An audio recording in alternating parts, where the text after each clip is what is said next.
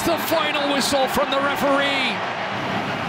And Atletico Ottawa have clinched their first ever Canadian Premier League final match.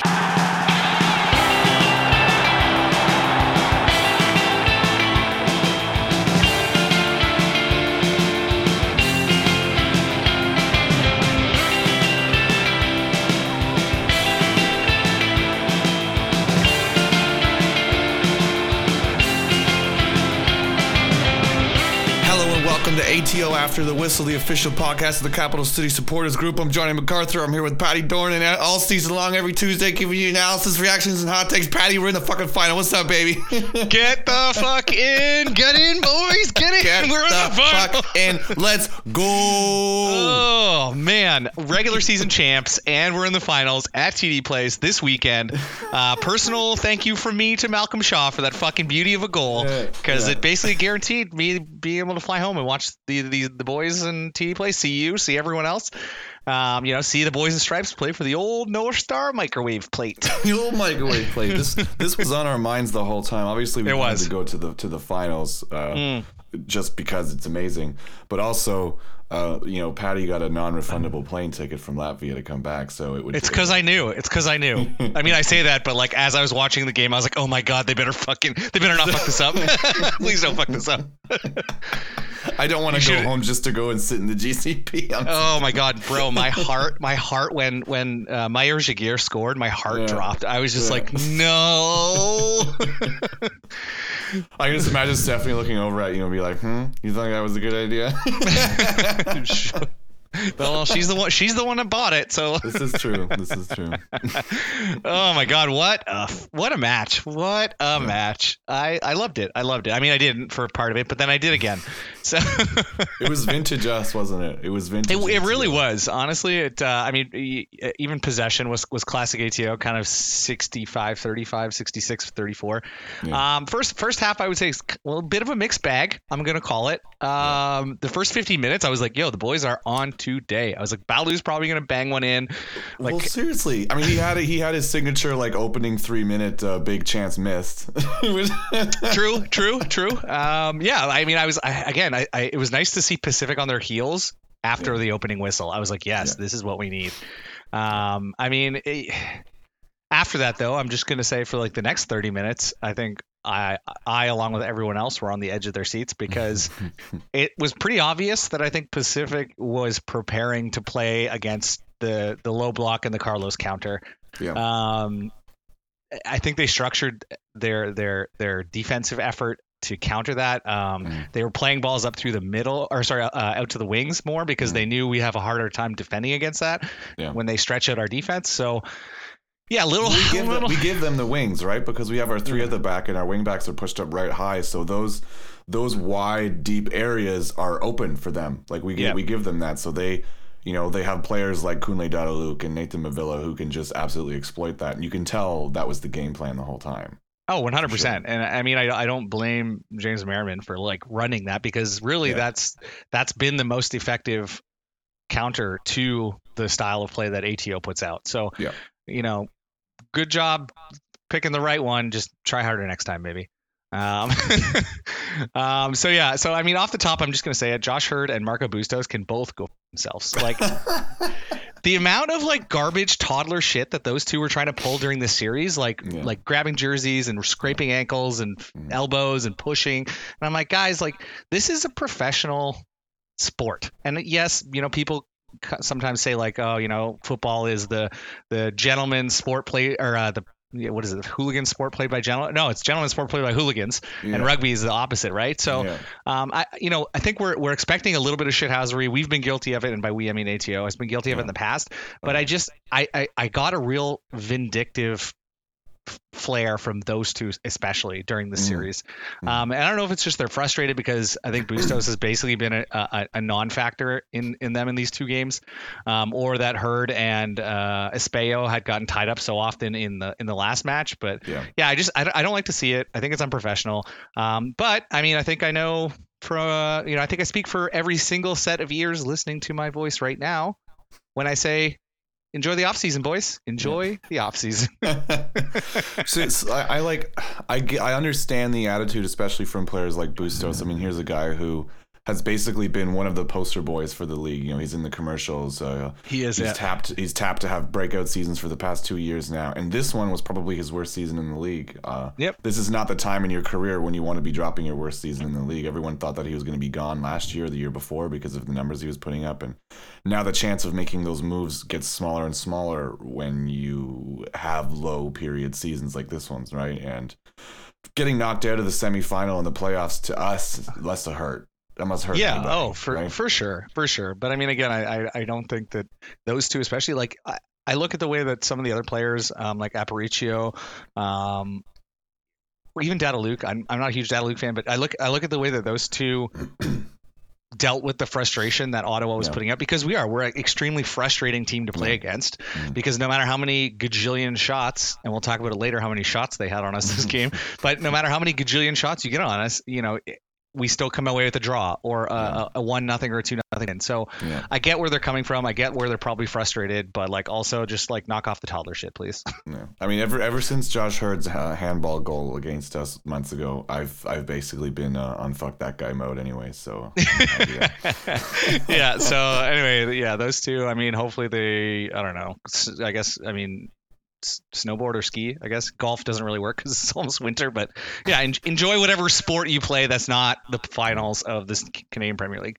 Tune in to One Soccer at October 30th on Sunday and watch the final. Yeah, you guys can watch it from home, I guess. I mean, as expected, in the absence of Diego, Carlos ran Drew in the CB, which I think the writing was on the wall as soon as that yellow card came out of the ref's pocket last game. They went with like a heroic performance, didn't he? Did he ever? Like a 5-4-1.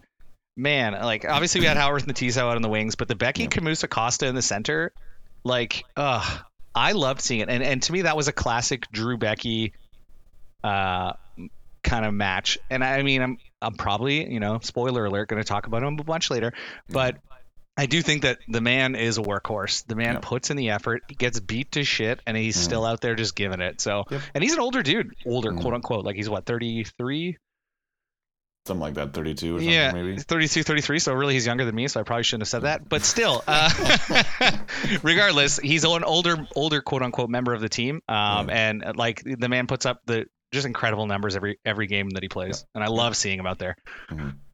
Like we said it last week. Are we worried about Espejo being out? And we were both like, no. And this, but I mean, I think secretly we're all like, it's always. I mean, I'm not saying like Becky's bad, because he's definitely not. I just think secretly we were all just a little bit concerned because you're changing up a winning formula, which we've been using for the last like 3 games, to something that's not necessarily untested, because Drew's been there before. But I think just tweaking it a little bit sometimes can be the loose nut that causes the entire machine to fall apart, you know, like. So I was super stoked when I saw the performance that Drew was putting in out there, and I was like, yes, okay, this is what we wanted. This is like perfect, like positional defensive play that we know and love from this club. This is how good our defensive depth is. Yes.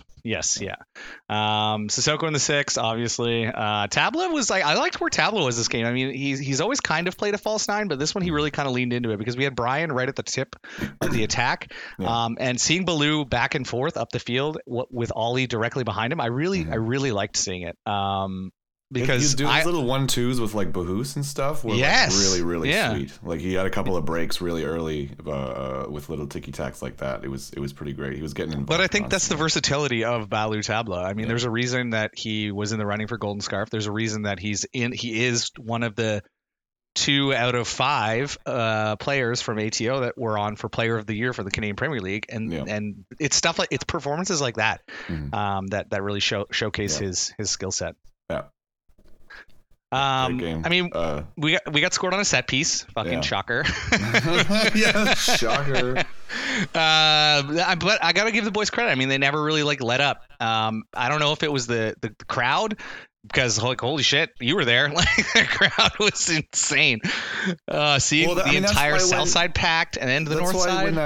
When that first early blue chance and like a minute and a half into the game right in front of the dub, I was like, man, if that would have been. Remember last week, I was like, man, if we score early or something, it's going to be lights out for the rest of the game, and that would have been sick. It would have been a really super boring game of football, but getting an early goal in front of the dub would have been just out of this world. But it wasn't meant to be. We had to do it the hard way, but that's fine. That's what we do.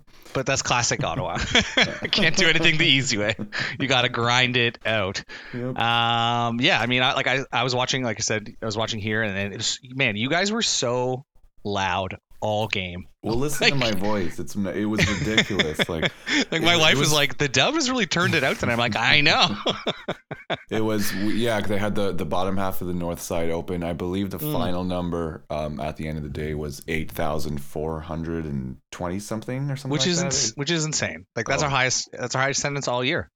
Yeah, highest attendance of the year, second highest attendance all time, except this game was all paid attendance. There was no tickets. There's no freebies given out. Yeah, it was amazing stuff, incredible stuff. No, it was incredible to see, and which is why I'm so stoked to be there next week, so that I can be a part of that. That being said, no one likes to be down 1-0 going into halftime, especially Atletico, because we've been known to let that 1-0 become something more than 1-0 in the past. And especially, like I said, when we were going into a 2-1 aggregate, 45 minutes of the game left, that's a real dicey scenario to put your guys in. 2-0 is the most dangerous lead. You know, they say that for a reason. Yeah, exactly. So to go into to halftime up only 2-1, like all it would have taken would have been, a Bustos left footer or an Arapaccio from like halfway between the 18 and the half or whatever, to really put us in hot water. But whatever Cargo said to the boys in the locker room sure worked, because they came out guns blazing in the second half, which was excellent. Yeah, I mean, all it would have taken is Ingham not making one of those amazing stops in the second half, and then all of a sudden, oh my God, Nathan Ingham is just Jesus Christ. That he is the best keeper. He is the best keeper. If he doesn't win Golden Gloves even if we lose in the finals, which I'm not going to say that we're going to do that, but honestly, to me, those two games proved why he is in the running for Golden Gloves, but to me, it also proved why he should beat out guys like Carducci for the Golden Gloves. I mean, Callum Irving, in my opinion, is just, he's done. He's so it really comes down to those two, Carducci and Ingham, and I think that after seeing those two performances, like that really just puts the icing on the cake for Ingham to win. Yeah, it's the thing is if I'm not mistaken, all of this probably only takes into account before the playoffs, which does make sense. And I know last season people were saying, oh, he only won because of his performance in like the final or something, and I get that. That's a valid complaint. But it is funny whether it takes into account of the voting of the award or not. The gulf between Ingham and Irving in those two games was massive. To use a word, massive. It was the Marianas Trench of golf.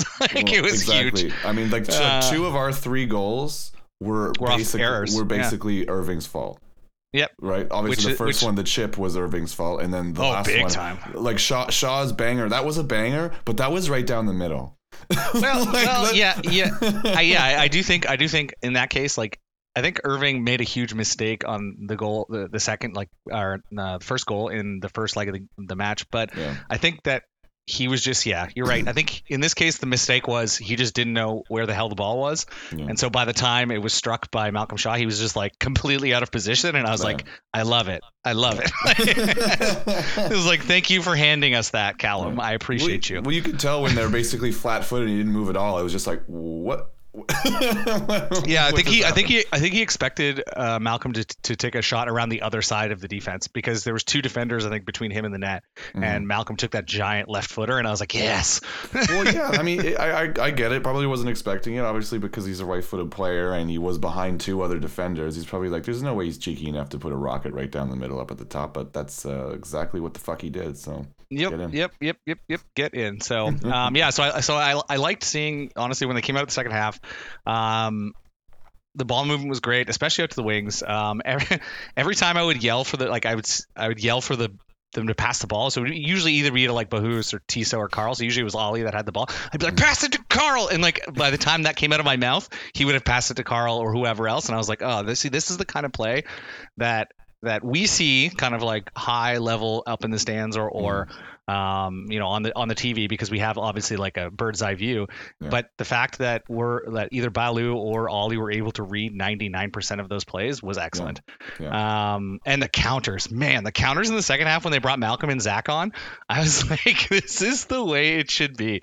Was like the speed of Zach kind of like, I'm going to say, putting the defense on like off balance, and then Malcolm's stalwart like ability to stay on the ball was really like a 1-2 punch that I love to see in the second half. And I really don't think they were able to regain their shape or composure after the 70th minute. Honestly, like they brought them on, and 10 minutes later, Pacific was just on the back foot, which was excellent. Yeah. Well, I mean, we basically did. It was a Cargo masterclass again, because obviously, like, he was aware that this is knockout playoff football now. So he's like, this is the way that they're going to play. They are going to just put up shot after shot because they're getting desperate now. They need to tie this up so that they can take it to pens or do something. And so he knew that. It's like, okay, the best way is to just, you know, lead him to the outside, let him take shots, frustrate the hell out of them. That's the only way that they're just going to play themselves stupid, right? Yep. That's well, the way exactly. you have to play it. And that's the way that they did play it. I was kind of sad because we almost had the Zach cubed. We almost had all three Zachs on the field at the same time, because obviously Becky went out with the injury, and then before that, Zach Verhoeven replaced Zach Bahus, and I was like, so close. So close. Which would I love that you were keeping track of that. As soon as I saw like the subs, I was like, oh man, they're taking Bahus out. And then of course Becky took that knock, and I was like, oh, but that means they're going to bring on Zach. Wow, damn it, we're so close. Been waiting for this all year. So. I mean, it was, again, you're right. I think it was a Carlos masterclass in defensive football. It was a Carlos masterclass in elimination football. And also seeing all the on social media, all the like other fans, especially the Pacific fans, just like losing their shit over the fact that we're playing this type of football, and they're like, they don't deserve to win, they don't deserve to be tied, they don't deserve. And I'm like, you know what, we obviously do, because well, and that's just it. And I'm like, you guys, if you're one of those people out there and you're listening right now, if you're one of those people out there that believes that possession is dominating football, or that the amount of shots you get is dominating football, like there are so many facets to this game that aren't just possession stats and aren't just amount of shots on net stats. I mean, did Nathan Ingham save us a bunch of times? Yes, 100%. The man made 8 saves on shots, which is ridiculous. And I think at least 3 of them probably would have been goals if anyone else was in net. But sorry, we have the best keeper in the league, everybody. Yeah, sorry. So. Also, I mean, I think I sent a picture to the chat group of the pregame, and it was like Jordan Wilson and Gareth Wheeler holding up an ATO jersey, and I was like, yes, it's perfect. Because both of them predicted we would win, and just seeing them both hold that jersey made me real happy. So I took a picture of it. So it's in the chat group for posterity forever. There you go. There you go. No, speaking of other teams, fans complaining about our style of football, especially when you see like the Pacific fans that are like, well, you know, I'd rather be watching the type of football that we play than that type of football any day. It's like, I'd rather watch my team in the final. So yeah, exactly. I would rather not have to not have to watch. Too bad you're gonna have to be watching ours next weekend and not yours. So yeah, but that being said, I mean, from what I've seen since Pacific got knocked out, I think all other CPL fans, other than people from Hamilton, are cheering for us. So, because if there's one team that people hate, it's Forge. Yeah. Well, here's another thing I'd like to bring up as well. I'm like, they're complaining about our style of football and talking about them being a free-flowing attacking team. Did you not watch the final last year? Yeah, where you beat Forge 1-0 away with the janky set piece goal and defended for your lives for a whole 90 fucking minutes. That's how you played the game, and that's how you won the Shield. So, like, what are you even getting at? Yeah, well, and I think it's just people who are armchair, football managers being like, we should be hitting attack all the time, and it should be super exciting football. No, it shouldn't be super exciting football all the time. I personally have come to enjoy watching us. Play the way that we play, because you come to appreciate it, especially when it's your own team, but you come to appreciate it, where I feel like sometimes ATO is just letting them come and letting them attack and letting them do their thing. And we're just waiting for that one moment where we're like, oh, you made one mistake for 1 millisecond and you passed to the wrong person, and then we just punish them for it. And I love watching it. I love it. I love it. Great. It's exciting as hell. Yeah. So whoever says it's not exciting is just full of shit. Well, it's salty is what it is. And I mean, I know it's a cliche thing to say, but it's literally like you coming in with an opinion like that after you just got knocked out of the semis. It's obviously because of salt. Yeah, So, 100%. Anyways. Yeah, exactly. So, so let's talk stats, I guess, in this match. On that note, I'd actually like to I was going to bring this up later, but I think I might as well bring it up. Yeah, let's chat. There's a really good Cargo quote after the first leg that was in a piece in Le Droit. JF Plante, who's always writing good stuff about ATO. Yeah, love that man. Quote from Cargo, he said, "We will try to be dominant with and without the ball." He's replying to everyone saying, "Oh, Pacific dominates, you got lucky to win." He said, "We will try to be dominant with and without the ball. Sometimes teams think they dominate the game because they have the ball more often, but this is not the reality. When they have the ball but can't break us, we dominate." Oh, damn. I love that quote. I want that on a shirt. When they have the ball but can't break us, we dominate. That is like, put that on the trophy, man. Just a picture of his face on. Oh my god! And I can just like hear it with his like accent, and I'm like, goosebumps. Hair standing on. So there you go. So you know what? Like, and I think that Carlos sees that, and he has seen that all season, and he's built this team to play that style of football. Yeah. Whether or not that's because he has an Atletico Madrid background is here nor there. I mean, yes, ATM plays similar, but I do think that he's perfected it. He has perfected an effective strategy in football, and I guess my counter to all these people that say like, oh well, it's boring football or whatever. I'm like, you can still beat us. Like, teams have beat us playing this, but you have to do it properly. And I don't think enough teams have that skill. Well, not skill set, but not enough teams have the strategy in order to do it. Yeah, they don't have the buy-in or the discipline.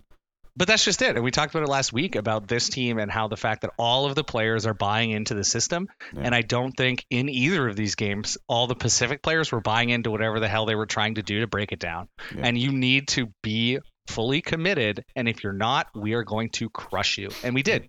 I mean, people say like possession, whatever, but we crushed them. 3-1 aggregate is like, we crushed them. Yeah, and it's Pacific. It's Pacific. Like, exactly. The reigning the reigning champions. We just knocked them out of the semis 3-1 on aggregate, so that's domination. So let's talk about key stats like we were getting before I derailed this. 66. So 66-34. Shocker. As usual. I mean, again, I'm not going to like beat people over the head for a grasp of basic football strategy, but we're a low block and counter team, and that's just how we play. So we did. I don't think possession's that important for us. No. That being said, like, holy shit, did we give away a ton of balls that we did not have to give away? Yeah, that pass accuracy was not very good, was it? I think it was like 67% or something like that. Yeah, 66 or 67%, which is dookie. Yeah, that might be a season low right there, to be honest with you. Yeah, well, and it very nearly cost us goals on several attacks if it wasn't for His Majesty King Nate in between the sticks, because, God, that man bailed us out several times, and I was like, oh boy. Yeah. So we had 8 keeper saves on the game, so that's so many saves, which is ridiculous, because normally it's like four, maybe five. Five's a lot. I was like, nah, we did it. We shipped 8. It's fine. Jesus Christ. So with that in mind, Pacific had 27 shots. 27 shots. That is just ridiculous. And 9 of them were on target. 9. That's always, we've talked about this before. The on target shot stat is more important to me than the shot stat. I mean, that's still 30%. Huge. 9 on target is huge. That's a lot of shots on target. But when you say, they had 27 shots, that just tells me they probably started getting frustrated and just taking pot shots from fucking anywhere near the end. Because you say that, 8 were off target and 10 were blocked by our incredible D line. So shouts out to those boys. Yeah. But 14 of 27 of their shots were from forced position outside the box. So that's like not including block shots. So to me, that shows that the defensive effort of ATO was in line with what we've seen all season, which is just, give them enough space to work, but not enough space to work something good. There you go. Yeah. That's the whole philosophy. Yeah. Yep. So, I mean, we had 13 shots, which is pretty decent for only having 34% possession. And when it was basically split, I think it was even spread on, off, and blocked. So, But one of those counted, and that's really what's most important. Yeah, and here's the big thing for me is we talk about they had 27 shots and how 10 of their shots were blocked. I was seeing some takes after this game that we're really lucky team and that people are bad finishers and that's why we win games and not because of our defense being good. I think that's absolute fucking horseshit. 10 blocked shots. That's 10 a third of your shots by our defense. Blocked. By our defense. Blocked. That did not make it to the keeper. They were blocked by the defenders. And then 8 of them were just off target. So exactly. 18 out of their 27 shots were blocked and off target. So like to me, I'm like 2/3 of their shots. You're constantly getting pushed further away from the net, so you take dumb low percentage shots. I mean, their XG after that game, I think I saw was 1.35, 1.4, something like that. 1.5 expected goals from 27 shots. I'm sorry, that's not unlucky. That's just taking really low percentage shots constantly. Yeah. And just getting boxed out by the best defense and Nathan playing amazing. Yeah. So I mean, it's actually funny too. We were beaten on basically every stat this game, every single one. For sure. They outpassed us 398 to 219. Their passes were more accurate, 81 to 66. Yeah. They had as many passes. Again, this is a classic stat that we keep seeing. They had almost as many passes in our half as we had total. They had 207. We had 219 total. Yeah. So it was the same in the last leg too. Yeah. I think it was even more lopsided in the last leg. It was.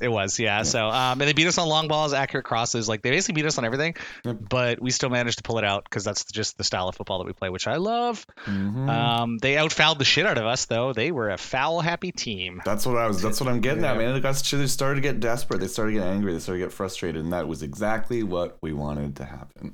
But that's just it. And I feel like that's the style of football we've gotten used to. And when a team gets frustrated, it plays into our strategy. It plays into that like role of like, okay, we're just going to annoy the shit out of them, make them take tons of really garbage shots from way outside the 18 and get frustrated, and then start drawing fouls and then start drawing cards because they quadrupled our yellow cards. We had 1, they had 4. Yeah, exactly. So well, that's just because like that's the opposite of a normal game that we're involved with, right? Like normally we get lots of yellows, but the fact that we were so disciplined that we only got 1 dumb one near the end, and they ended up getting 4 because of how frustrated they were. It's just, I mean, we talked about how it was a masterclass in a perfectly played ATO game, and that's exactly what it was. Yeah, we got up and under their skin and then stayed there the whole game, which was amazing. Yeah, I mean. So let's talk about my favorite stat. So obviously we didn't have Diego. Yeah, obviously we didn't have Diego Espejo. So Diego Espejo has been. I mean, the guy probably averages double-digit clearances every single game. Yeah, he was gone. So Pacific clearances, they had 7. Obviously, there wasn't a lot of stuff going on down in their end. Yeah. ATO clearances, 34. 34. And of those 34, 20 were from Drew Becky and Sergio Camus. There you go. Or 19. So, but like that's ridiculous. That's like half our clearances were just those 2 guys. So I know again we talked about a little bit of a concern, but Drew put the fucking work in and ran that line as hard as he could and kept us in it. So yeah,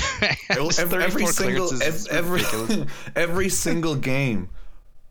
Whenever they go on, we have all of our boys in the box lined up, ready to defend, and then they go and throw a cross in. Every single time, I'm expecting one of our guys to just jump up and then head the ball away. And I'm never worried about being vulnerable on a cross because we're just so much better than everybody else in the air and on clearing the ball away. And that's what happened over and over and over again. That's what happened 34 times. And I think that you're right. I think that the fact that we are able to push those balls out because we get vertical, because we get physical is one of our kind of crowning achievements because the times that we do get scored on off set pieces most of the time are that one time that someone barely beats us on a header or manages to get a chest and a stupid, tip off or whatever. So as long as we can maintain those types of plays and that type of physicality, I think that we're in good shape. Yeah. I mean, that's the game plan, right? Push them outside and then invite crosses and then just head them away over and over again. Yep. Standouts. So I obviously, we talked enough about Drew there. He's definitely up there as far as honorable mention or a standout anyways. Who else is on your list of standouts from this week? For the second week in a row, His Royal Highness Nathan Kingham is my number 1 standout. He made 8 saves during that match. We talked about it a little bit earlier. Yeah. I'm pretty sure any other keeper, like I said, in the league would have let at least 2 of those in. Yeah. If not 3. Definitely. He saved our ass on a couple of defensive misreads, and he just put on a clinic. Like, total stud. Keep it up, Nate. I loved seeing there was a sign in the crowd. I think Bryce made it. It said like Nathan Kingham, and it had the crown on it. I was like, this is excellent. Yeah. Also, and Billy was holding it, which was a surprise to a lot of people that Billy made it up for the match. So, so that was pretty sweet. So yes, Nathan is definitely my number one. You mentioned him, our grizzled captain, Drew Becky. There you go. Not only did he single-handedly have a third of our clearances, but it was clear from the start of the match that like Drew was in control of the back line. He was kicked, hit, headbutted by Miguel. Yeah. what is with our team and dudes headbutting each other? Yeah, this is what the second or third time it's happened. And Miguel was involved with at least 2 of them. Remember, it was him and Diego that got headbutted. Oh yeah, exactly. So and Diego went off like looking like he was completely concussed, and Miguel came back with like a friggin' bandage wrapped around his head. I was like, what are we doing? It's just ATO football, baby. Yeah. And then Drew goes off with the fucking golf ball. Oh my god! I was like, bro, are you okay? I didn't think he was okay when he was walking off. He walked off right in front of us, and they brought the stretcher out. They brought the stretcher out, and I was like, at all. He was looking down boy. the whole fucking time. I was like, Jesus. Yeah. Okay? So, but he was back signing autographs at the end of the game. So, but that's insane. Like, to me, that's classic Drew Becky. Is like the man basically was probably somewhat concussed with a huge golf ball sized swollen brow, and I get pictures after the game of like Drew Becky in the crowd signing autographs, and like he can barely open one of his eyes. And like that's how you know that's proper captain shit right there. That's proper captain shit. Yeah, absolutely. Yeah, but not only that, he had 86% pass accuracy. He won all of his ground duels, all of his aerial duels, and that slide tackle on Bustos. I think it was on Bustos during that break. I was like, perfect. It was a perfect slide tackle that could have. If it wasn't executed properly, could have ended up in a very dangerous free kick. Yeah. And I adored the way that he attacked the ball on that. And I was like, to me, that shows his experience. Mm-hmm. It shows like he read that play and was like, all right, here's what I need to do. Here's what I need to do to not draw a foul. And he did it. And I was like, yes. He brings like that stalwart kind of play to our game. Well, here's the beauty of it. We talk about his aerial duels won. We talk about his ground duels won.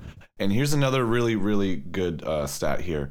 Tackles won was 100%, but you know how many tackles that entails? Just one. Mm-hmm. Just one tackle was necessary.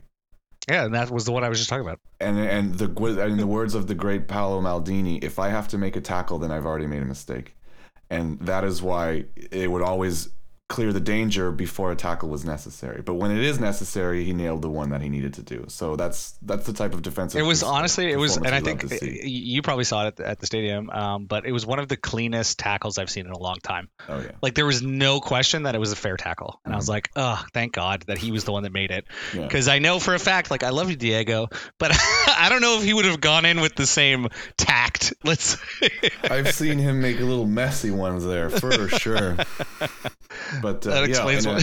In a performance where you make 34 clearances and you only had to make one tackle, it's just defensive brilliance. Mm-hmm. So way to go, Drew. Glad to have you on this list. You killed it out there. I hope that goose egg on your head is get some peas on it or something. Some frozen peas. Get a steak on there. Yeah, exactly. And then last but certainly not least for me, Malcolm Shaw. Gotta be. Which is, I mean, obviously the goal scorer. I mean, whoa, relax. I'm not Gatorade here. Like, I'm not going to pick him as man of the match because he scored a goal. But he was on our disappointments last week because I think last week he came on and kind of put on a meh performance. Not bad, but just not what we were expecting. And then he comes on in this game and makes me eat my own words. Yeah. So what a performance, man. Malcolm came on and from the minute he stepped on the pitch, it was clear that he had just one thing on his mind, and that was scoring a banger. You could see it. I was like, bro, Malcolm is hungry. It was great. I love that he was a halftime sub. I liked again part of Cargo's master class was using that halftime to be like, okay, this is the change that we have to make. We talk about it. It's not nothing major. It's just little tweaks that he's making to the way we're playing. And having the balls to do that as well was just really good coaching. And I also like the fact that Malcolm has been slowly being brought into the team, and now he's getting a full 45. Makes me wonder if we'll talk about this more in the mailbag because people have asked, but makes me wonder how many minutes he's going to get next week. if he might get the starting position. No, who knows? He certainly made a fucking case for it. Yeah, he sure did. So, well, as they say in the office, we will put a pin in it and circle back later. Yeah. But yeah, no, like again, I think that he really wanted to score, and then like that like his goal, like it was a high run out to the right wing, and then he cut back across the 18 and just finished with that left-footed rocket. Yeah, and Callum Irving didn't see it. He had no fucking clue where that ball was. Yeah. So again, that's props to Malcolm for his read of the defensive line. But it was great that he was the dude who tipped the flailing body of Pacific FC back into the ocean where it belongs, because they are gone now. And on top of him scoring, he had 83% pass accuracy, 22 touches, and he won 100% of his tackles and 71% of his ground duels. And he had 3 recoveries and wasn't dispossessed a single time the entire time he was on the pitch. My fucking God, man. Like these defensive stats are incredible from a striker. And so I'm like, dare I say it, Malcolm is fucking back, y'all. Malcolm Shaw, Golden Boot Malcolm Shaw is back. And I love it. I love it. Dispossessed 0 times as a striker, where someone like Carl Howarth got dispossessed 3 times. I mean, insane. And the ground duels won, you say 71%, but that's 5 ground duels won. Like, that's amazing for only having played half the game. Exactly. So, you know what? Malcolm's a G. We're glad he's back. We're glad he's back in form, too. Like, it's lovely to see him back in the lineup and doing what he loves doing, which is scoring bangers. So, yeah, absolutely. Yeah. You got anyone else? I would probably like to mention, I know we talked about Baloo earlier, but I think he was an absolute menace again. Agreed. I love how scared other teams get when Baloo gets the ball. Yeah. It's like they go into panic mode whenever he gets it, because they're like, oh shit, we got to put 2 guys on him because he's going to do something with the ball. Yeah. So it's funny because he draws so much defensive attention that it opens up just miles of room for all our other players. It's true. And then he managed to get through it somehow. Yeah. And the way that he for the past 2/3 of the season, the way he's been combining with certain players during certain phases of the season has been amazing. And seeing him combine with Bahus on Sunday was amazing. Honestly, I know that some people thought he was a little bit invisible, but I think that Ali Bassett had a fantastic game. I would agree. He quietly had a great game. I mean, 4 to 5 accurate long balls, that's huge when we're playing counterattacking. And he was definitely part of that working, right? And 3 out of 5 accurate crosses, I think that's probably better than both of our wing backs. 2 successful dribbles. But I think that when you say he's invisible, like, to me, it's like, the only reason people are saying that Ollie Bassett was invisible is because we're used to him putting on just a masterclass performance. So when he puts on a pretty good performance, people are like, he was invisible. It's like, well, no, he was still better than 90% of the midfielders in the league. Well, here's the thing: is wasn't perfect. It's the worst way to describe that performance. I think it was a perfectly serviceable, very, very good midfield performance. It was very good. Just because it didn't stand out as a player of the match performance, I mean, someone like Sissoko stood out in a negative way. Someone like Carl Howard stood out in a negative way. So not standing out is better than standing out for those reasons. You know what I mean? And I did like Ollie's set pieces this match as well. They were less chaotic, especially his corners and stuff. Sakes. That's what I mean. So I was happy with his performance. I mean, I wasn't blown away, but I was happy with his performance. It was it's about what you would expect. I mean, fuck's sakes, man. He can't be a 10 out of 10 player every single game, but to still put a performance like that in the semis against your old club, there's nothing wrong with that. It's like when he's an 8.5 out of 10, people are like, he was invisible. Yeah, exactly. That's why he deserves player of the year. Yeah. You know what I mean? For sure. I'm going to give an honorable mention. Shout out to Sergio Camus when he tried that dope ass bicycle kick. I was like, hell yeah, bro. Can we talk about how the technique on that bicycle kick was actually literally perfect? And I was like, it was perfect. How do you know how to do this? I don't. I mean, Letty B, man, he's the captain of it. Letty B. He obviously is. But I mean, you're a center back. How of the 3 big bicycle kicks this season, there was Warshevsky scored one in the first game. Yeah. Obviously, Tabla scored the one a couple of games ago. There's also the, I think it was the York one where Wilson scored his goal because it was a deflection. That was off the bicycle kick, I'm pretty sure. Yeah. But of all the bicycle kicks we've seen this season, that was actually the most picture perfect platonic ideal of what the technique is supposed to look like. And that's why I was like, where the fuck did that come from? But I was happy to see it. I was was like, hell yeah, get it, Sergio. Exactly. Like with the one leg, like with the momentum, and then hitting it really like right straight on the laces. Yeah, a lot of times a player will fucking shin it or hit it off the side or something like that, right? But just it was a textbook bicycle. If that had gone in, oh my god. Scenes. It would have been over. But that being said, at the behest of some of our more superstitious fans, myself included, Sergio, you fucking suck, and we hope you play better because you played like garbage. And I hope you don't start.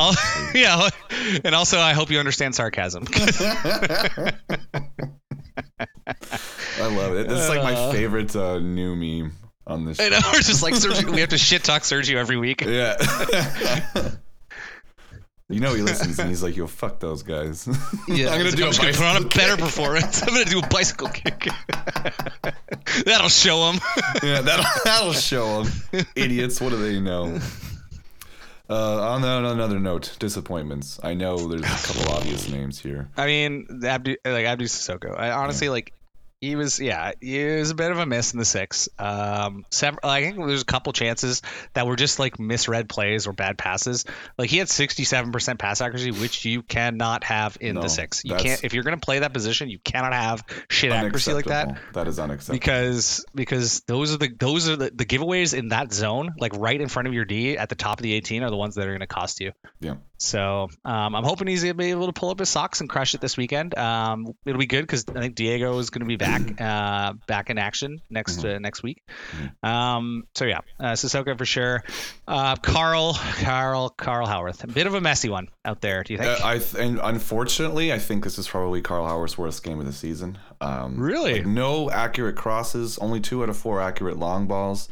Only 1 out of 4 ground duels won. He was dispossessed 3 times. 0-3 on accurate crosses. Yeah, it was just, and I mean, it's, who knows why? You know, Nathan Mavilla is a serviceable player, so he was playing on his side against Jamar on that side as well, who he knows very well. It's just, it was just one of those games. And I mean, like, I know we were in the crowd, and then I was talking with some other guys, and that just before he came off, it was like, Carl needs to come off. We need to switch this up because this is not working on that side right now. Yeah, which again, I think that if we're seeing it as fans and being like, Carl needs to come off, and then immediately like the next sub is Carl coming off, I'm like, Cargo knows what he's doing. Yeah. I mean, the only other one I would put, and again, I wouldn't put him on here, but like his game wasn't awful or anything, but like I fucking hated how often Bahus got beat by Dadaluke. Every single time. I was just like, literally every time the ball came to the outside, I'm like, just jockey him. Honestly, I was like, Zach, just jockey him to the outside, and then he always let him turn and then cut in and get that little chip up right at the byline. And I was like, stop! And he's doing it every time. Stop! Like, every single time.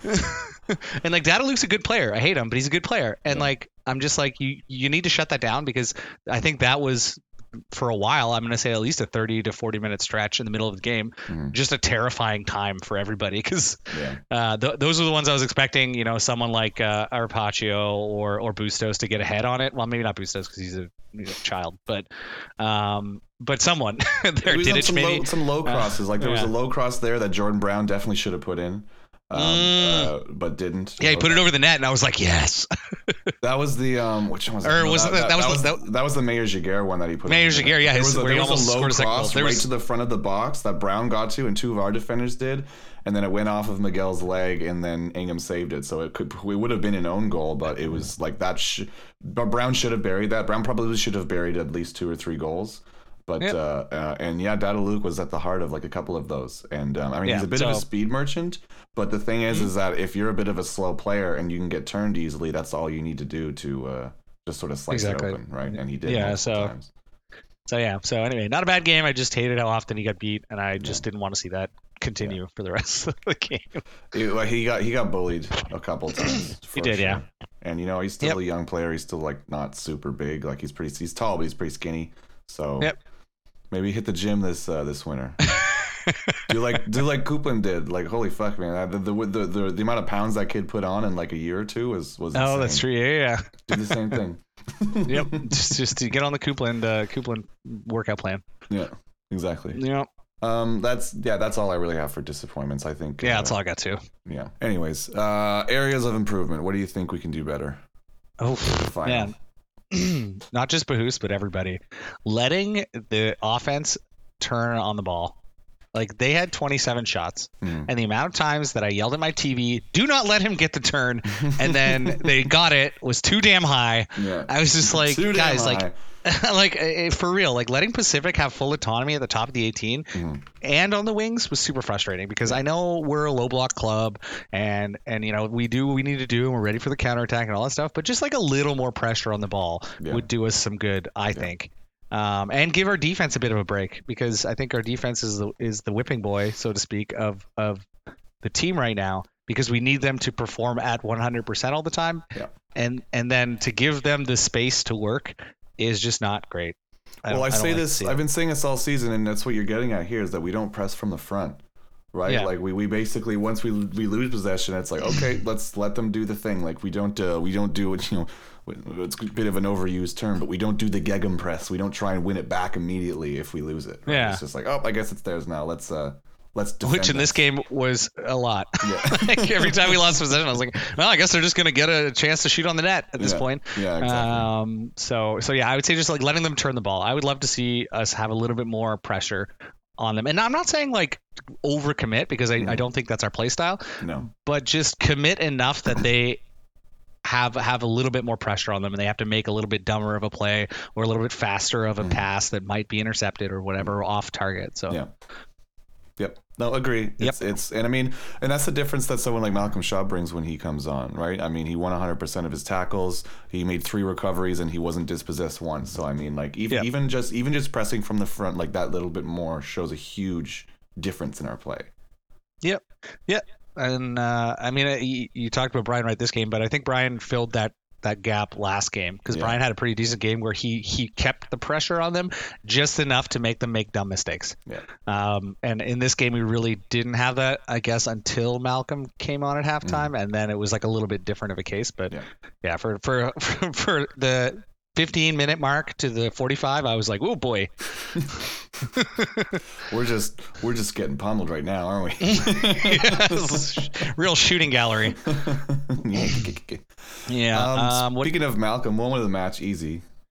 Yeah, I mean, Malcolm's goal for sure. I jumped out of my seat and fist pumped so goddamn hard when he buried that shot. Yeah. I mean, I was amped not only because it punched our ticket to the final pretty much, but it also showed like all the haters out there that I knew were going to come out of I knew they were going to come out of the woodwork if we lost to Pacific and still advanced. They would have been like, well, you lost to the Pacific and like you don't deserve, and they still did. Yeah. But it took the wind out of their sails. Where now you're like, that's a dumb take. Whereas it would still be a dumb take, but I think that he really kind of like showed everyone out there that there's a reason that ATO is top of the table going into the postseason, and there's a reason we're in the finals, and that's it. Absolutely.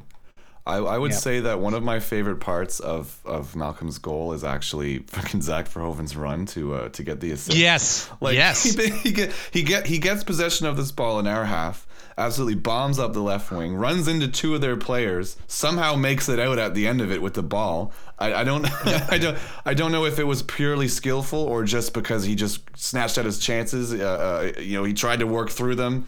And then didn't, and then got blocked, but then picked up the ball when it sort of bounced around in between the 2 guys, and then grabbed it, and then just bombed right the fuck up the pitch, and then, instead of cutting in and taking a shot or something like that, he saw that Malcolm was open. And I know there was a similar sort of assist last season when he assisted a Alberto Soto goal where he had the ball, lost possession of it, and then won it right back immediately. And so it was like shades of that here, and I'm like, that's just the type of guy that he is, right? He loses possession, but that's not the end of the phase. He's like, fuck that. That's the type of play that Zach Verhoeven has brought on every time he's been subbed on late in the game all season. Yeah. Is he brings that speed, he brings that like surety, and I think that. Again, Zach is a player who is still developing, and he makes mistakes. But I think that when you pair him with someone like Brian Wright, or Malcolm Shaw, or like anyone that we have that's a clinical finisher up the front, or even Balu Tabla, you really see the value of a player like that, a player that can have that speed and then just pass it off when he realizes that he doesn't have an angle or whatever, or he can bury it like he did in the first game. So no, exactly. It's and we mentioned this with other players as well, but to see him be this viable as a super sub at this point in the season is just invaluable. Like I could see him being used really strategically in the final if we need that super fresh, fast legs that come on in the last 15, 20, 25 minutes or something of the game, depending on how it's going. Agreed. Yeah. Speaking of, well, not speaking of, we're going to go completely off course here, but you've heard enough from us. Now it's time to hear from you. CCSG Mailbag. It is the mailbag. This is the portion of the podcast that is for the members of the Capital City Supporters Group. So it's where you get to send us in all your super sweet questions or your really dumb questions or your, comments or hot takes, especially during the game when Johnny reaches out. It's one of the best parts of being a member of this illustrious organization is that you get a section of our podcast just for you. Just for you. So, yeah. And I will say the last time I did a little bit of clowning of some of the things that weren't questions. But then it was pointed out to me that, hey, you also just asked for hot takes. They don't have to be questions. And I said, yes, I know that is correct, but I do have every license to laugh at. How dare you use my own words against me? Exactly. Well, if it isn't the consequences of my own actions. Yeah. But this is why they're anonymous, so that when I laugh at them, and nobody feels personally victimized, because I'm not trying to victimize anybody. Victimized. We did like Johnny's out there calling people out. I'm going to start naming them shit. Dumb question. Yeah. But no, I will never. That's not the point of this. It isn't. It's so we can ask whatever you want to ask. Hell yeah, anything you want. Yes. I mean, do you want me? Yeah, I'll shoot this one to you because I definitely want to answer the next one. Yeah. For the last time in 2022, what should our starting 11 be? Shaw over Wright. If Becky is healthy, should we have him as a starter too? What's your opinion? I think based on the last game, I think that Shaw should start over Wright. I mean, I know I said it for the past couple of weeks, but it was obviously he was coming on as a sub because he probably wasn't completely back from his injury yet. But I mean, I think the gulf between the two in the last game was pretty large, and I think that Shaw probably deserves a start for the final. The Becky question, I don't know. Depends on if he still has a fucking massive lump on his head. So some would say, Espejo is probably has been better this season, and if he's not suspended, he should be there. Some would say that Drew Becky is our captain, and sitting the captain in a cup final or a Shield final, what have you, is not a good idea. It's just not something you should do. So. But maybe that's where you do the old swapperooski between Camus and Espejo and have Becky out there. Yeah. Who knows? I mean, who would you drop to put Becky and Espejo on there, right? Do you keep Camus or do you keep Acosta? Who knows? I would keep Acosta personally, but again, that comes down to just personal preference or your own take on. But again, we don't know how Forge is going to structure their formation either, so that's going to be taken into account as well. So. In Cargo, we trust. Whatever Carlos decides, I'm sure is the right decision. Yeah. I will say, in my personal opinion, if Becky's healthy, I think he should start because, like I said, you can't sit the captain in the final. It's just not kosher. It's not on. No, and especially for the captaincy that he has put on all season, I think he's earned his position out there. Yeah, absolutely. I can throw this one to you because I know you're going to have a hot take. Do you think Forge will get Becker's suspension overturned or delayed? And there's a second part of the question, too, that I want to throw in there is what rule do you think the league will come up with in order to allow Becker to play in the final? Of course. All I have to say is, you know that scene in Euro Trip where they're like, oh, the train is coming. And they're like, of course. He's like, oh, it'll be here really soon. Yes, they're building it now. Like, that's all I have to say about this is I'm probably like, oh, of course Becker will get off of his red card. What rule? They're writing it now. Like they're probably like Canadian Premier League Soccer is probably reviewing. Like honestly, okay, so it was a clear red card, and I'm saying this again in a vacuum. Like I didn't give a shit about the Cav Forge game because I was like, I don't really care who we're playing because we're going to beat both of them. Yeah. But at the same time, I watched the game and I watched the highlights after the game. And regardless, and I know a lot of Forge fans were bitching because they're like, well, he didn't intend to kick him in the face and blah, blah, blah. But I'm like, but at the same time, if you watch the replay on slow motion, he looks down, sees the player, looks up, looks down again, sees the player, looks up, and then extends his leg and kicks him in the face. Yeah. And so I'm like, regardless of whatever your intention was, or regardless of whatever Becker's intention was, he still had his cleat above someone's shoulders, and that's automatically, in my book, that's automatically a red card, regardless. The whole like, oh, he didn't do it on purpose argument is the dumbest argument ever. You're great. Still, like, great. You still did it. Like, who kicks another player in the face on purpose? Of course he didn't fucking kick him in the face on purpose, but the fact that he was so flagrantly irresponsible with his foot that it ended up in someone's face is red card worthy. Anyways, that's agreed. But do I think that it will be overturned? Probably, because this league is kind of a joke. So, they do, and that's my personal opinion, not the official opinion of the Capital City Supporters Group or whatever legal disclaimer I need to make. But I am so sick. I'm so sick of rules being changed or interpreted in a certain way.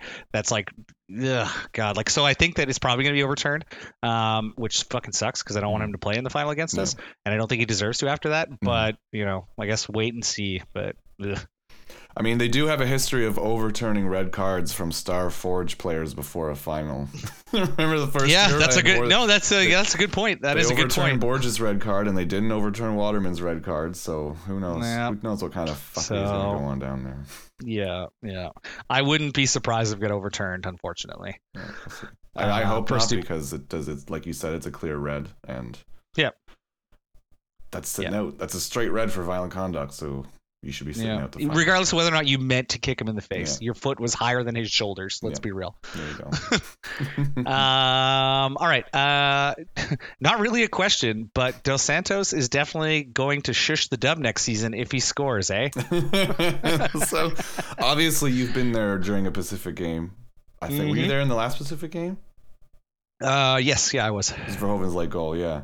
Yeah. But Dos Santos, when they're shooting towards the dub in the second half, he is such a shit disturber, man. I love it. He loves it. He loves how like we get worked up and we sing about him. And there was one moment there where I can't remember what the situation was, but it was a free kick for us, but there was a long pause beforehand, and he was sure that the free kick was going to be for them. So he was standing there holding the ball, like basically right in front of us, just looking at us the whole time, and we're fucking giving him the wanker gesture, the middle finger, like, what are you doing? And then he's just smiling the whole time. And of course, that free kick ended up being ours, but no, it's so yes, if he scores against us next season, he is definitely going to come right in front of he's going to do the Joao Morelli, just come right in front of us and give us the little shush, give us the whatever he's going to do. He's totally going to do it. You know what? Bring it though. Bring it on, man. You got to score against us first. Yeah, exactly. Here's a more tactical question. Given these are the two best defenses in the league, what will be the deciding factor between these sides? Will it be Forge's offensive prowess or our sneaky counters? And how confident are you that we can break down Forge's strong defensive line? I'm going to say our counter is going to be more effective. I think that the fact that we've perfected it to the state that it's currently in really plays in our favor. The fact that we've had time to I'm gonna say unfuck our home record a little bit it will play in our favor. Definitely.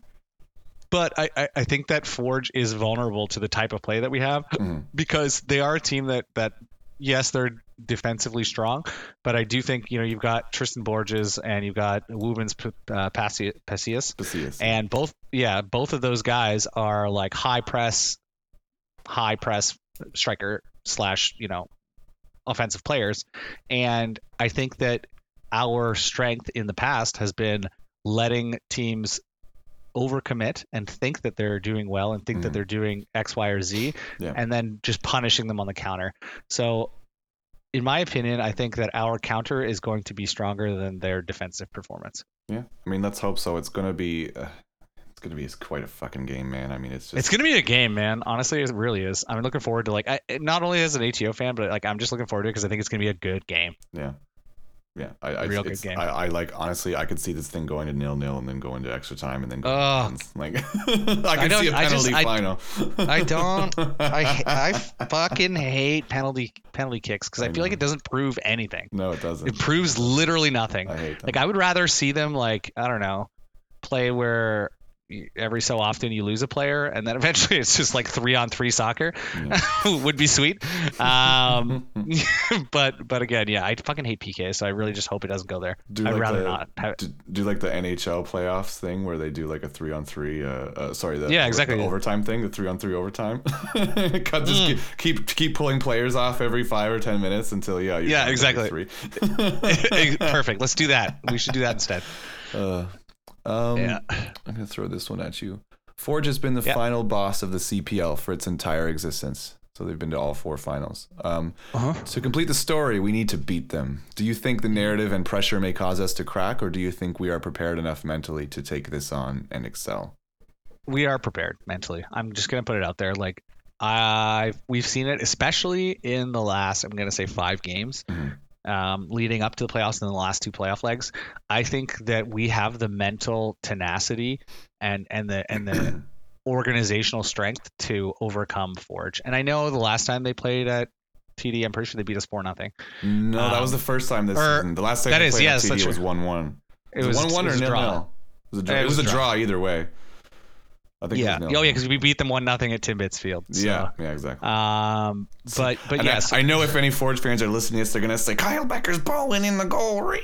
I'm gonna say, who gives a shit? It was the fucking draw. Shut up. Listen, we're on the shitty end of the stick of a lot of ref calls in this league, so we deserve one. All right. Nobody cares. But. Yeah, no one cares. But yeah, so I do think we have the mental toughness to beat Forge. I think it would be just, oh my God, it would be the perfect ending for 95% of CanPL fans out there who love seeing a good like Cinderella story, rags to riches, and also love seeing Forge lose, because I think anyone, like I said, anyone that doesn't live in Hamilton loves seeing Forge lose. Oh, definitely, definitely. Well, I mean, because they have nothing else. They have nothing else in that town, so I get why they want to win. It's like in baseball, people love watching the Yankees lose, or in basketball they love watching the Lakers lose. It's just watching these big teams. Yeah, or or in EPL they love watching Man City lose because exactly. how much money they have. Exactly. Yeah. No, it's great. I think when we talk about the mentality, I think you're absolutely right. I think especially these last 2 games. I know before the playoffs we were talking about how this is the first time we've really played in big do or die, win or go home games. And to see the way that we've treated these 2 legs of the semis is like, ooh, okay, yeah. I thought we were capable of being this mentally solid, but it's nice to see the proof that we really are. Like, we can do the big games and not crack and not fold. Yeah, exactly. So fingers crossed, but I'm hopeful. God, I would love a win too. That would just be incredible. I will be calling on all of my lucky charms of all kinds and superstitions. Lots of those will be going on, I'm sure. You know what? Why don't I throw another one here at you? Yeah, sure. So, this is kind of a funny one. Since ATO is officially in the finals, considering that we're both Liverpool supporters, do you forgive Ollie Bassett for saying that Mo Salah is the best, worst footballer on the team's Instagram? I mean, I get where Ollie was coming from as a product of the Aston Villa Academy, but I can't believe I'm going to say this as a Liverpool supporter. I don't think he's entirely incorrect, because I do think that Mo Salah, once you removed Sadio Mane from the God, I love how we're like in the mailbag, we're talking about Liverpool. Once you removed Sadio Mane, I think that we saw a little bit of the cracks open up in their team composition, which is why they are where they are. So I will say I forgive you, Ollie. You don't need my forgiveness, but I do forgive you for saying that Mo Salah is the best, worst footballer, because his performance this season has proved that maybe you might be right. I don't forgive him, but I get it. Yeah, I guess that's probably more the way I should have phrased it. Oh God, I'm sorry, Anfield. I'm sorry, Jurgen Klopp. I'm sorry. Please keep me in your fan group. That's good. That's good. All right, I got one for you. Okay.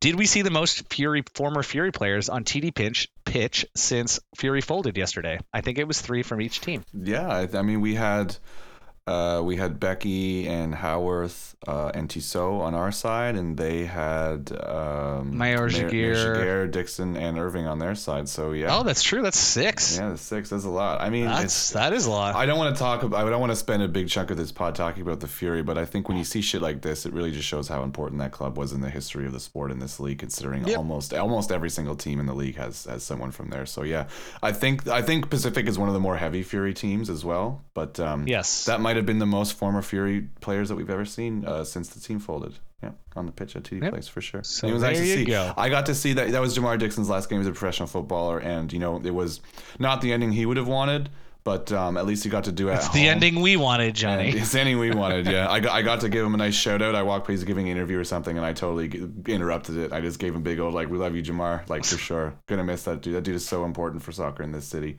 and it was nice to see him finish his career with a game here, even though they didn't get the result that they wanted. But as we said, it was the one that we wanted. So there you go. Forge is particularly dangerous on set pieces. One of the 3 goals against Calvary were from open play. How can Atleti limit those chances, especially given our defensive style, which often gives up a lot of corners? And I will add, often concedes a lot from set pieces. I will add that. Yeah, that's a good question. We did, yeah, that's true. I'm going to say the way that we do that is just, as dumb as it sounds, I think it's just by playing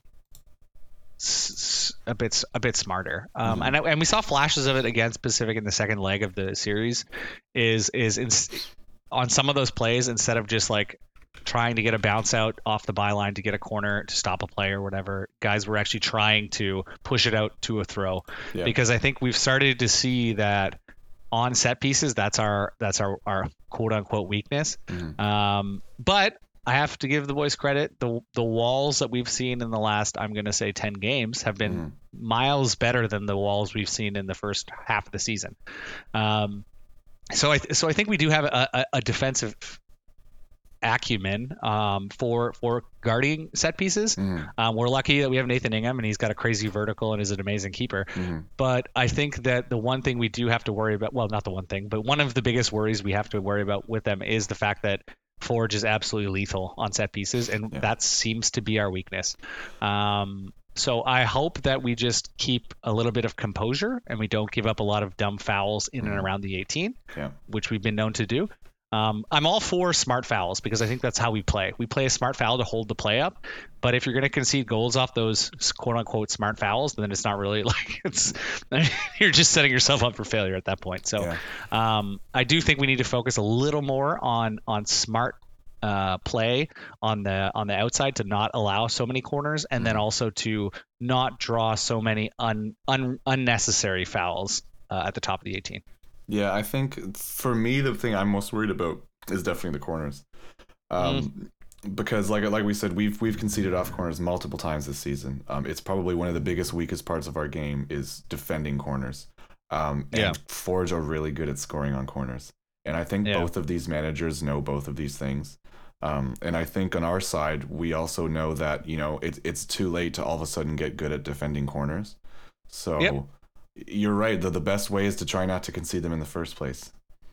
Try and get those throws, not the corners, because if I have to fucking watch us lose a final 1-0 because of a janky corner goal, I am going to jump off the Bank Street Bridge. I'll probably be fine because it's not a very tall bridge and the water is deep enough, but I'll be cold and sad and upset and wet. Yep. Yes. I'm with you on that. I will watch you jump off the Bank Street Bridge, and I will support you from the bridge itself. You'll be there on the side to help me back up. So I'll bring you a towel or something. Your personal choice, because I know you like talking about this. Who should be the main referee for the final? Or let me rephrase, who should not be there? Fucking hate talking about referees. I fucking hate it. Like, as much as you hate talking about under 21 minutes, Johnny, I fucking hate talking about referees. Yeah. So if the league had a single brain cell amongst all of them, they would keep referees like Ben Hoskins fucking miles away from this game, because I think that if you bring in a referee like that, or even Dujic, I think he would be a poor choice. Scott Bowman. Scott Bowman and other shit. The only ones I know are the ones that we don't like. So when you ask who should be the ref of the final, I'll be like, I don't know. Carly Shaw McLaren. I would be okay. I would be very happy if Carly Shaw McLaren was the head ref. Right. I think that she's put up generally very even-handed games. Yeah. I think she has the maturity to control the game because I'm sure as shit know Ben Hoskins or Scott Bowman would lose control of the game fucking immediately. Yeah. So, exactly. But I mean, again, this just goes to my point from last week. The fact that I'm more worried about which referees are selected than I am about how the teams are going to perform on the field says everything you need to know about Canada Soccer and their officiating team. In my personal opinion, again, not reflective of CCSG, although maybe some of the members agree with me. We'll see. So I would like to see Carly Shaw McLaren as our head ref. Yeah. I would like to see that. That's my ideal. What about you? Do you know any other refs? I don't know any of them. No, I don't know. It was a good point. I'm basically the Mariah Carey gif. I'm like, I don't know who that is. When I'm yelling at them and calling them bad words, I don't know who that is. Yeah. I know we hate talking about rivalries, but with the lead up to this final and then the final itself, do we believe Forge will surpass York as our biggest rivals? No, I don't. No? I think York will always be our biggest rival in that York is an up and coming club, I'm going to call it. They are very much in a similar position to us last season. I think that our stories are a little bit intertwined because York is coming off a season where the second half of their season was fucking incredible. Yeah. Like, I have to give the York management credit. They did what they needed to do, and then they made the team give the best run they could with what they had. I think that York's social media, excellent. Oh my God, excellent. Like, I hate to love the fact that Nico did that like undercover journalism thing. Yeah. I love the if you haven't seen the Yorkie I haven't actually watched that yet. Bro, it's so good. So yeah, it's basically like one of those the pressure got to him and that's the reason why he's not the mascot anymore. But it's hilarious because it's like got that that voice where they do the overlay. So it's like, I didn't know that I was the altered voice. Yeah, the altered voice. So the fact that they have a presence enough to do that, I think is great. I think it really pushes our rivalry with them. It's easy for us to visit them. It's easy for them to visit us. I think that rivalry remains our main rivalry. Yeah. I think that no one wants to be Forge's rival because Forge is kind of just a vanilla ass club. Like, if you ask someone, to me, if I ask a CPL fan, what's your favorite club? And they're like, oh, it's Forge FC. I'm like, you are the Man City fan of CPL. You are like, oh, I'm going to pick just the team that's good. And unless you're from Hamilton, it's kind of tough to pin down their identity or their aesthetic. Their plastic identity. Other than plastic they just identity. win a lot. So yeah, exactly. I mean, I get it. On the other hand, it would be nice to be the rivals of the best team in the league. You know what I mean? And but I think that York's going to be good next season. I think they're going to be good. That's going to be a good rivalry next season. Yeah, probably. I think so. I mean, I know we'll probably be having a lot more road trips now that we've done it the one time. So. Yep, proof of concept. So yeah, so I mean, possibly. I mean, we might be performance rivals, defending for titles rivals. But when it comes to actual local club level rivals, then I think York is always going to beat out that for sure. Because I mean, like you said, I mean, Forge just really doesn't have an identity, whereas York definitely does. Yeah, they've created something, and yes, I think they've created a distinct quote unquote non TFC identity. They just need to obviously work on getting fans to the stadium, but at the same time, doing stuff like they've been doing, especially on social media, has been, it's much better than what they were doing, I think, early season, where they're like, we're just going to put out a bunch of flyers and hope people come to our games. I'm like, bruh, I threw that thing straight in the trash because I didn't want to go to your game. So, yeah. So York will continue to be our rivals, and I'm here for it. If I, this is a good one, actually. Yeah. If I'm coming to the game this Sunday, can I buy you guys a beer?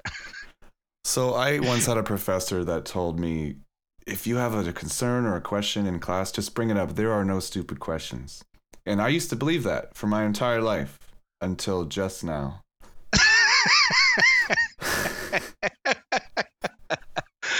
Oh my God. The answer no, you can't. You're not allowed to buy. You're not allowed to buy me beer. Stop trying to force me to drink beer. Yeah. Yes, 1,000 times yes. You can buy find us in the beer. dub because Johnny and I will both be there. We're both find gonna us in be the there. dub. I'm gonna be mad jet lagged. I'm really not looking forward to that. But you know what? I got one shot, one opportunity, because I have to fly back to Europe the next day in economy. So, while I'm hungover. There you go. So, that's gonna be great. so I will be there tying one on so that I can sleep on the plane on the flight across the Atlantic. How long? So is yes. That? You got to fly to Toronto and then hit Latvia from Toronto? So I fly on my way back. I fly Ottawa to Montreal, Amsterdam to Riga. Yeah, Jesus so it's gonna be Christ. great. I can't wait. So yes, buy me all the beer you can because I'm probably gonna fucking need it. That's some dedication. Yeah, and obviously Johnny being Johnny, you should buy him beer too because he's my boy. So I do like to drink the beers. Actually, Yeah, last I was there, I had went to this, like I everything went as I said it was going to in the last podcast. Went to the Sens game, went super hard, didn't sleep all that much. Got to the game. They won 6-2 as well, which was excellent. Yeah. Got to the ATO game, tied one on right again, but I didn't feel like beer. But for the first time, I got Palm Bays at TD Place. And I don't know if anyone out there drinks Palm Bays, but they're just fantastic, especially in a nice, hot, sunny day like that. They're far too sweet, but sometimes I'm not. It's just right. Sometimes I'm not. Sometimes feeling the hit's sweet just enough. right. I need a boost. But yes, having said that, you can buy us beer. Yes, please. Yeah. The answer, our long rambling answer is buy us as much beer as humanly possible. I'm gonna ask you the last one because this one's all right. Let's close her out. How tense was Patty when Pacific was up 1-0 and it looked like they could get a second goal? Buddy, plane trip. fucking went. Oh my god. Oh, that's all I could think about, honestly. So when they scored, I remember I just typed all caps in the chat. Fuck. and then I spent the next 30 minutes with like extreme anxiety. I was just like sitting on the edge of my couch with my like hands in like prayer position, just like being like, please just make it to halftime. Yeah. Carlos needs to talk to these boys. So, and I think my wife also like kind of picked up on that. She's like, are you okay? I'm like, I need to watch the game. This is not ideal. What just happened was not ideal. Yeah, exactly. I was like, God damn it. So yes, I was absolutely mortified when they scored, and then to watch them roll into the half and almost score again a bunch of times. Yeah. Every time that like the ball was headed in, I was like, please, for the love of God, Nathan, I need you to save me. Please save me, Nathan Ing. And then he did. And then like literally, like I said, as soon as Malcolm put that ball in the net, I like jumped up and I was like, fuck yeah. So much so my wife was like, shut up. It's like 11 o'clock at night. I was like, oh, sorry. Fucking really. Let's fucking go. Now, like, fly home. Let's fucking go. Yeah. So yes, to answer your question, I was real anxious Annie on for like most of that game. He was puckered. Butthole puckered. Yeah. So, but I'm glad we pulled it out. And I sent a nice message to Malcolm Shaw to thank him for what he did, and he sent me a nice message back being like, "Fuck yeah, see you next weekend." So. Yeah, it's all good. I'm gonna see all of you guys next weekend, which is fucking great. Hell yeah, you'll love to see it. So great mailbag, everybody. Good mailbag, always good. I know, real good one. I didn't put the call for questions out because I was the one that was at the game and a little bit loopy in one way or the other. So I didn't think of it. I was too busy hanging out with all fucking you people that I haven't seen in forever. Yeah, that's true. That's true. So speaking of that, this is a weird flip of roles. Johnny, how was the dub? It was massive. It was absolutely massive. And the fact that I only come like once in a while, it's like I get I don't see it sort of slowly grow each week, and each week I get a snapshot like every like fucking 8 or 10 games or something, and so you notice the massive differences, and it's just been kicked up to another level, man. Did you see the tifo on the broadcast? Yes, yeah. So Bryce put that tifo together, and like holy shit, good. That was awesome. Yeah, and it's a massive tifo. Yeah, it was fantastic. And then shouts out to everyone that was involved in it and putting it up and unfurling that. It looked fucking awesome. I know. Yeah, it was over on the staircases over on the other side of the stadium, but we were all looking over at it, or all taking the pics and the videos and stuff, and just pulled out all the stops for that game as well. I mean, we had a big inflatable ghost that said RIP Pacific FC on it, which was amazing. I didn't even see that until like 3/4 of when they panned to the crowd, and I was like, "Why did they?" I was like, "Oh, that's sick! They have like a Halloween ghost." And then I saw the like little sign, it was like RIP Pacific FC. I was like, "Oh my god, this is just next level shithousery," and I love it. There was that. There was, I don't know if you would have seen that on the broadcast, but there was an octopus with like a balloon head on it. I did not. Okay. So this is this came out, I think, at the 70th or the 75th minute. But this was a thing that someone was like, "Oh, watch at this minute. I'm not going to tell you what it is, but pay attention." I was like, "All right." So then they bring out this like octopus head balloon, and it had these like pool noodle tentacles. And then Wally comes over with a sword and then pops the balloon, and then glitter goes everywhere. What? And then it glittered everywhere. and then they threw the tentacles out in the dub, and then that's why if you look at some of the pics for a while after that, I was wondering with the big pool noodles. Those are the tentacles from the octopus. Bro, that is unreal. Yeah, because I saw a picture and I was like, why does that guy have a pool noodle in his hand? Dub I mean, like, with tentacles. That's incredible. I had that's one what for I mean. a solid It's 5-10 minutes. It was it's awesome. Creative ass shit like that that really like brings it. And I mean, I love being there, honestly, like being there. And again, I'm really glad that you're getting to see where the dub has come, because I've seen it most of the season, right? Yeah. Like obviously I've only been over here for a couple months. Yeah. But I got to see the evolution from like what we were at the start of the season to where we are now. And then I'm so glad that you're able to kind of take over where I left off and get to see the like finished product or like the close to finished product. No, exactly. It's always been great, but obviously when it was fledgling, it was, you know, just sort of finding its identity and picking up steam. But the fact that now it's a literal steamroller now, it's fucking nuts. And seeing how we hit like critical mass, and I love it. No, honestly, and seeing how other people like respond to it as well. Like I had a buddy that was there with his kids, and afterwards he sent me a bunch of pictures like with Brandon and with Wally, and like, oh, the kids loved it, and they love Wally, and it's like everybody knows Wally now. Like everyone wants pictures with Wally. They loved the ghost, and like they were just losing it, man. And Lucho's out there somewhere. And Lucho's out there too. Oh my god, it was awesome. It was amazing, and it's just it's unparalleled, amazing. man. It's the best supporter section in the league, hands down. I know that's going to be a little controversial to other people listening, but I don't care. It's incredible. Great work. We love you guys, and I can't wait to party and drink with you guys next weekend. Fuck yeah. Speaking of next weekend, what do we got? All right. We got a new segment here? We do, a little bit. So normally this is where we talk about the next match for ATO, but Johnny and I have kind of decided to take a little bit of a different tack and do a bit of a deeper dive into the matchup this weekend, especially because it's the CAN champs. Yep. So, the CPL. Fuck, man, we have so many, like, I don't know what to call it at this point. You got the regular season, then you got the CAN champs, then you got the CPL Canada Premier League champ. It's the plate. It's the plate. It's the plate one. We're going for the plate one. So record leading up to the championship. So like we'll put this in perspective for you guys so you can kind of get a little bit of a broad strokes overview of what we're going into this weekend. So our record leading into the championship for both teams, last 5 games of the season, including the 2 semifinal legs. So win, draw, win, draw. We're at Atletico. That's where we're at. Forge is win, loss, draw.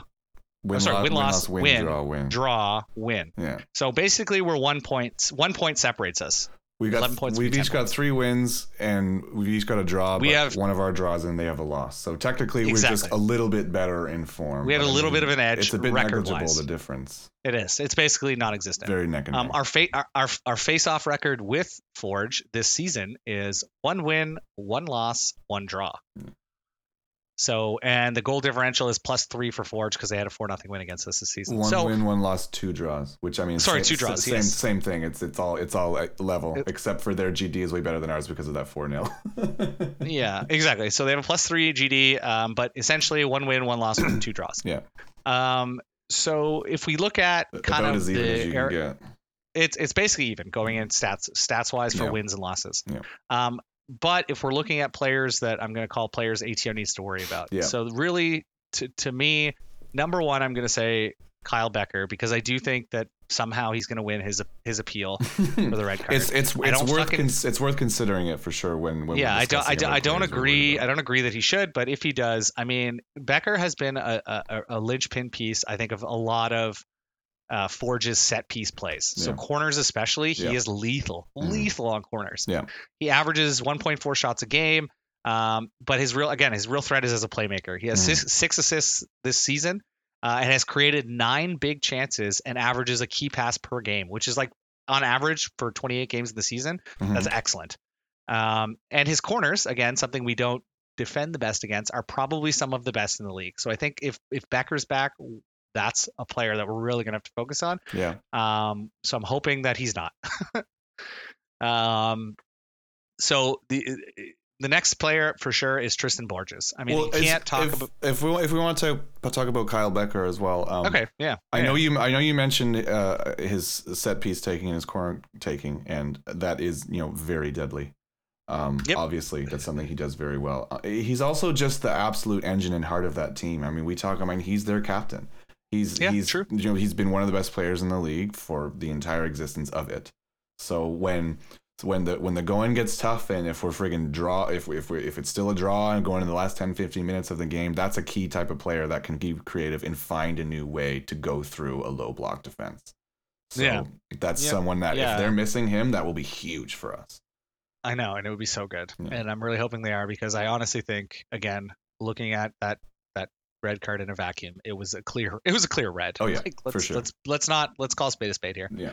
But if we're talking about more threats for us without Kyle Becker or with Kyle Becker, Tristan Borges. Oh yeah. 6 goals this season. I think he's tied with Baloo or Ollie. Yes. Anyway. Yeah, tied with Baloo.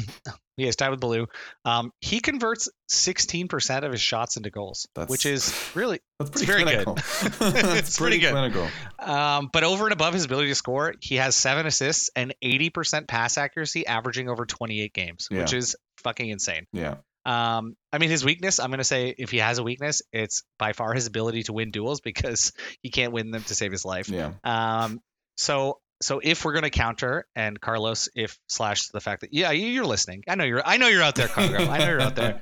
I see you, Cargo. So if we can pressure him into making mistakes, which I've seen us do in the past, then I think that we can kind of negate Tristan Borges' offensive capability to the point where we can pressure him to the outside. And I think that's really what we have to do, is just keep pressuring them to take garbage shots, because those are the shots that Nathan's going to be able to scoop out. Yep.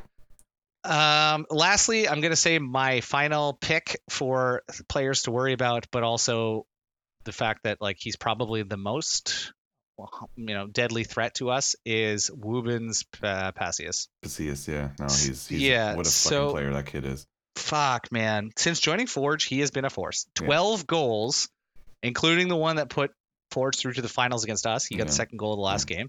He averages nearly 2 shots a game and has converted 23% of his shots into goals. Almost 1 out of 4 of his shots are goals, which is absurd. That's an absurd stat for a forward in our league. That's stupid. He's the striker that every team in the league would want to have. That are few and far between and aren't fucking easy to come by. The ones that convert a quarter of their shots and are just absolute deadly clinical poachers. He's that guy. Yep. And he scores off headers too. He scored off a corner in the first leg of those semis too. That's what we're talking about, being afraid of this. Yep. So, no, I agree with you. But that being said, most of his goals, and this is kind of a good stat for us, he has only had 1 goal of his 12 outside the box. And that's where we keep most of our attacking players, is outside the box. Exactly. So I think if we can force him to the outside, as we are generally very good at, we can contain him. But that will take a Herculean effort from our defensive line to keep him from getting inside the box to take shots, because when he's inside the box, he absolutely buries goals. I think 11 of his 12 goals are from inside the box. Yeah. So I think as long as we can keep him outside the box, I think we can negate his offensive power, which is really what I think we need to do. Yeah. If there's any player I'm most worried about, it's Woobens Pacius. Yeah. We either keep him outside the box or keep him stranded inside the box, right? Get him no service. Yeah. Make sure that nothing's coming to him. One or the other, as long as he's not taking shots. I think isolating him, you're absolutely right, is something we absolutely need to do. And It's interesting though, because we're pragmatic, but we're also bullish about playing the way that we play. So are we going to put anyone man-to-man marking him, or are we just going to do what we do and as a unit sort of push him into those areas where he's not effective? Who knows? I'm sure we've got a plan. Yeah. But and I'm hoping Carlos does. I'm hoping the plan includes someone just pushing him outside the box, like just constant pressure. I think as long as we can keep Passius under constant pressure, we'll be okay. Yeah. If I'm gonna add to this list, I am gonna put I'm gonna put on David Choinière, because I think Choinière is for the past 4 years has been quietly one of the best players in the league. You know, I don't think he gets nearly the accolades he deserves. I know that Forge fans sometimes they obviously watch him more than I do. But I guess they say that he can have a bit of a consistency problem, which is probably why, you know, his brother plays in the MLS and he plays in the CPL, as, you know, brutal as that kind of sounds. But when he is on, he is fucking on.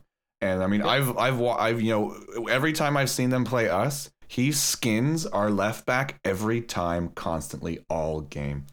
And he's just deadly. He can assist from there. He can score from there. He will dummy your defender like it's nothing, and then dummy the next one right afterwards. So I think he's really one that we really have to watch our left side, because if he's just assaulting us constantly there, it's going to be a long evening. Yeah, which is why, again, I think all of us are hoping that Max Tissot just puts up a great game, because I think when Max Tissot's on the left wing, he's on. When he's off, he's definitely off. Yeah. But we've seen him have fairly consistent performance leading up to this game, and I'm really hoping that it continues, because if he's able to put up the type of play we know that Max can, he might be able to contain Choinière as well. Because I agree, Choinière is a bit of a dark horse, I think, in this game. I know that when we've been destroyed by them, like with the 4-0 especially, we were talking about how that was you know, a coaching blunder, and how we let them attack the wings too much. I know earlier in this episode we talked about how that's part of our plan. We give them the wings and then invite the crosses because we know they're not going to do anything with it. I mean, I wouldn't be surprised if maybe we pull a trick move and then play a 4 at the back. You know what I mean? Yeah. I think that's what we probably did the last 1 or 2 times we played for it, is actually not do the 3 or 5 at the back, is do the 4 at the back, to try and actually negate that wing play. Because it's one thing to let them do the wing play and snuff out any cross that comes in. It's another thing to try and do that when their wingers are as good as David Choinière and Tristan Borges are. Like sometimes you can't let them do that, even if you want to, because they're just better than you. You know? Yeah. Yeah, because you got Choinière, and then you got usually you got like someone like you know where you're going to be see Borges on the left. Or like, Javarpur in the midfield. Yeah, no, exactly. Him going 1-2 with Hodge, fucking forget about it. They're incredible. Yep. So again, lots of strengths in Forge, and again, I'm not discounting Forge at all.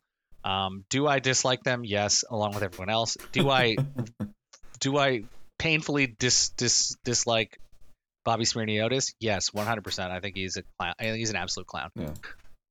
Who complains loudly about every time they lose, it's not his fault. Yeah. So, and I hate coaches like that. I hate players like that, but I especially hate coaches like that. So yes, I think that there's a lot of tools in the Forge toolbox that they can use to hurt us. Yeah. But I think that as long as we stick to our game plan, as long as Carlos plans the way he has consistently planned up to this point, especially in the last 5 to 10 games that we've had, I think we're going to be okay. Yeah. And I think that as long as we have some players that step up, and we don't have anyone dropping any stinkers, I think we're going to be in good shape to win the microwave plate. Yeah, well, I think they're going to be freaking revved up and ready to go in front of that home crowd. Oh, you and I will be, that's for sure. Oh yeah. Speaking of, tickets are already on sale for the final. They are. You can get them on the Ticketmaster website. I looked at it just before recording this, and they've opened up the north side already, like they did for the last game. A week, like literally like one day after the last game. Like, shit, we've sold so many tickets. So on the south side, a lot of the middle sections are actually already approaching sold out. The very middle one is, I would actually call it sold out. I think it's only single tickets now available around there. Yeah. I don't know if it's not live at the moment. It might be live by the time this podcast goes live. But before the actual game, the public W section link on our website should be live if you aren't a season seat member and you want to sit in the dub. Imminently, that ticket will be live. that link for tickets will be live. I tell you what, Johnny, I will check that really quickly right now while everyone's on the line. There we go. I'll open. You guys are getting it live and direct Live here. and direct. So I just click the W, buy Atletico Ottawa. You are currently able to buy tickets on the Capital City Supporters Group special offer in the dub. Get it. Get your tickets. Shit is going to be fucking massive. go then. Let's go. You heard it here first. Go. Let's go, boys. Bar down, boys. There may be a special event on Saturday evening at the GCP. The details are being ironed out, but stay tuned to the socials for further details about that. You know, we're going to do finals week big, baby. It's the only way we know how to do stuff. The March to the Match from the GCP on Sunday. Get there for 4. The march will depart at 5. Same as this last one, an hour before kickoff. It's got to be. Yep. The timing is tight. Playoff merch is available. Still, it's all great. Massive t-shirt is actually still available, size XXL and up. Tune into the pre-match hot stove on Saturday. I bet it's going to be a banger because we want every team's fans in the league to tune into this one because it's the only game happening. It's the only important thing happening. Everybody get in there, have your hot takes, and just get clowned by Joey and Eddie. As normally happens on that thing. True. You better have your facts and your receipts, and you better have it all if you're gonna go toe to toe with those guys. No, exactly. It's gonna be a bloodbath, and I'm gonna love every second of it. Speaking of the GCP, obviously we are gonna have our World Cup watch parties in November, so make sure you get on that. It is gonna be the official home of the Voyageurs in Ottawa, watching the World Cup. Yeah. GCP. So get on that. But first, we have a final. Patty, any last thoughts before this? This is the biggest game ever. Biggest game in club history, obviously. It's what other word can I use except massive? And I don't want to fucking keep using that word, but there's no other word I would use to describe where we're headed on Sunday. Johnny will be there. I will be there. Billy's coming up from London, I'm pretty sure. Yeah. So, it's gonna be a packed house. It's gonna be just absolute scenes, limbs, whatever. Whether you're a football fan or you're not a football fan, or you're a casual or you're a diehard for whatever team you support, if you live in Ottawa, just get your butt out to TD Place on Sunday and cheer for the boys in stripes as we try. Well, you know what? Let's not say that. As we try to bring it home, as we bring home the microwave plate. What else can I say? Vamos, Let's go. We'll see you next week. Vamos!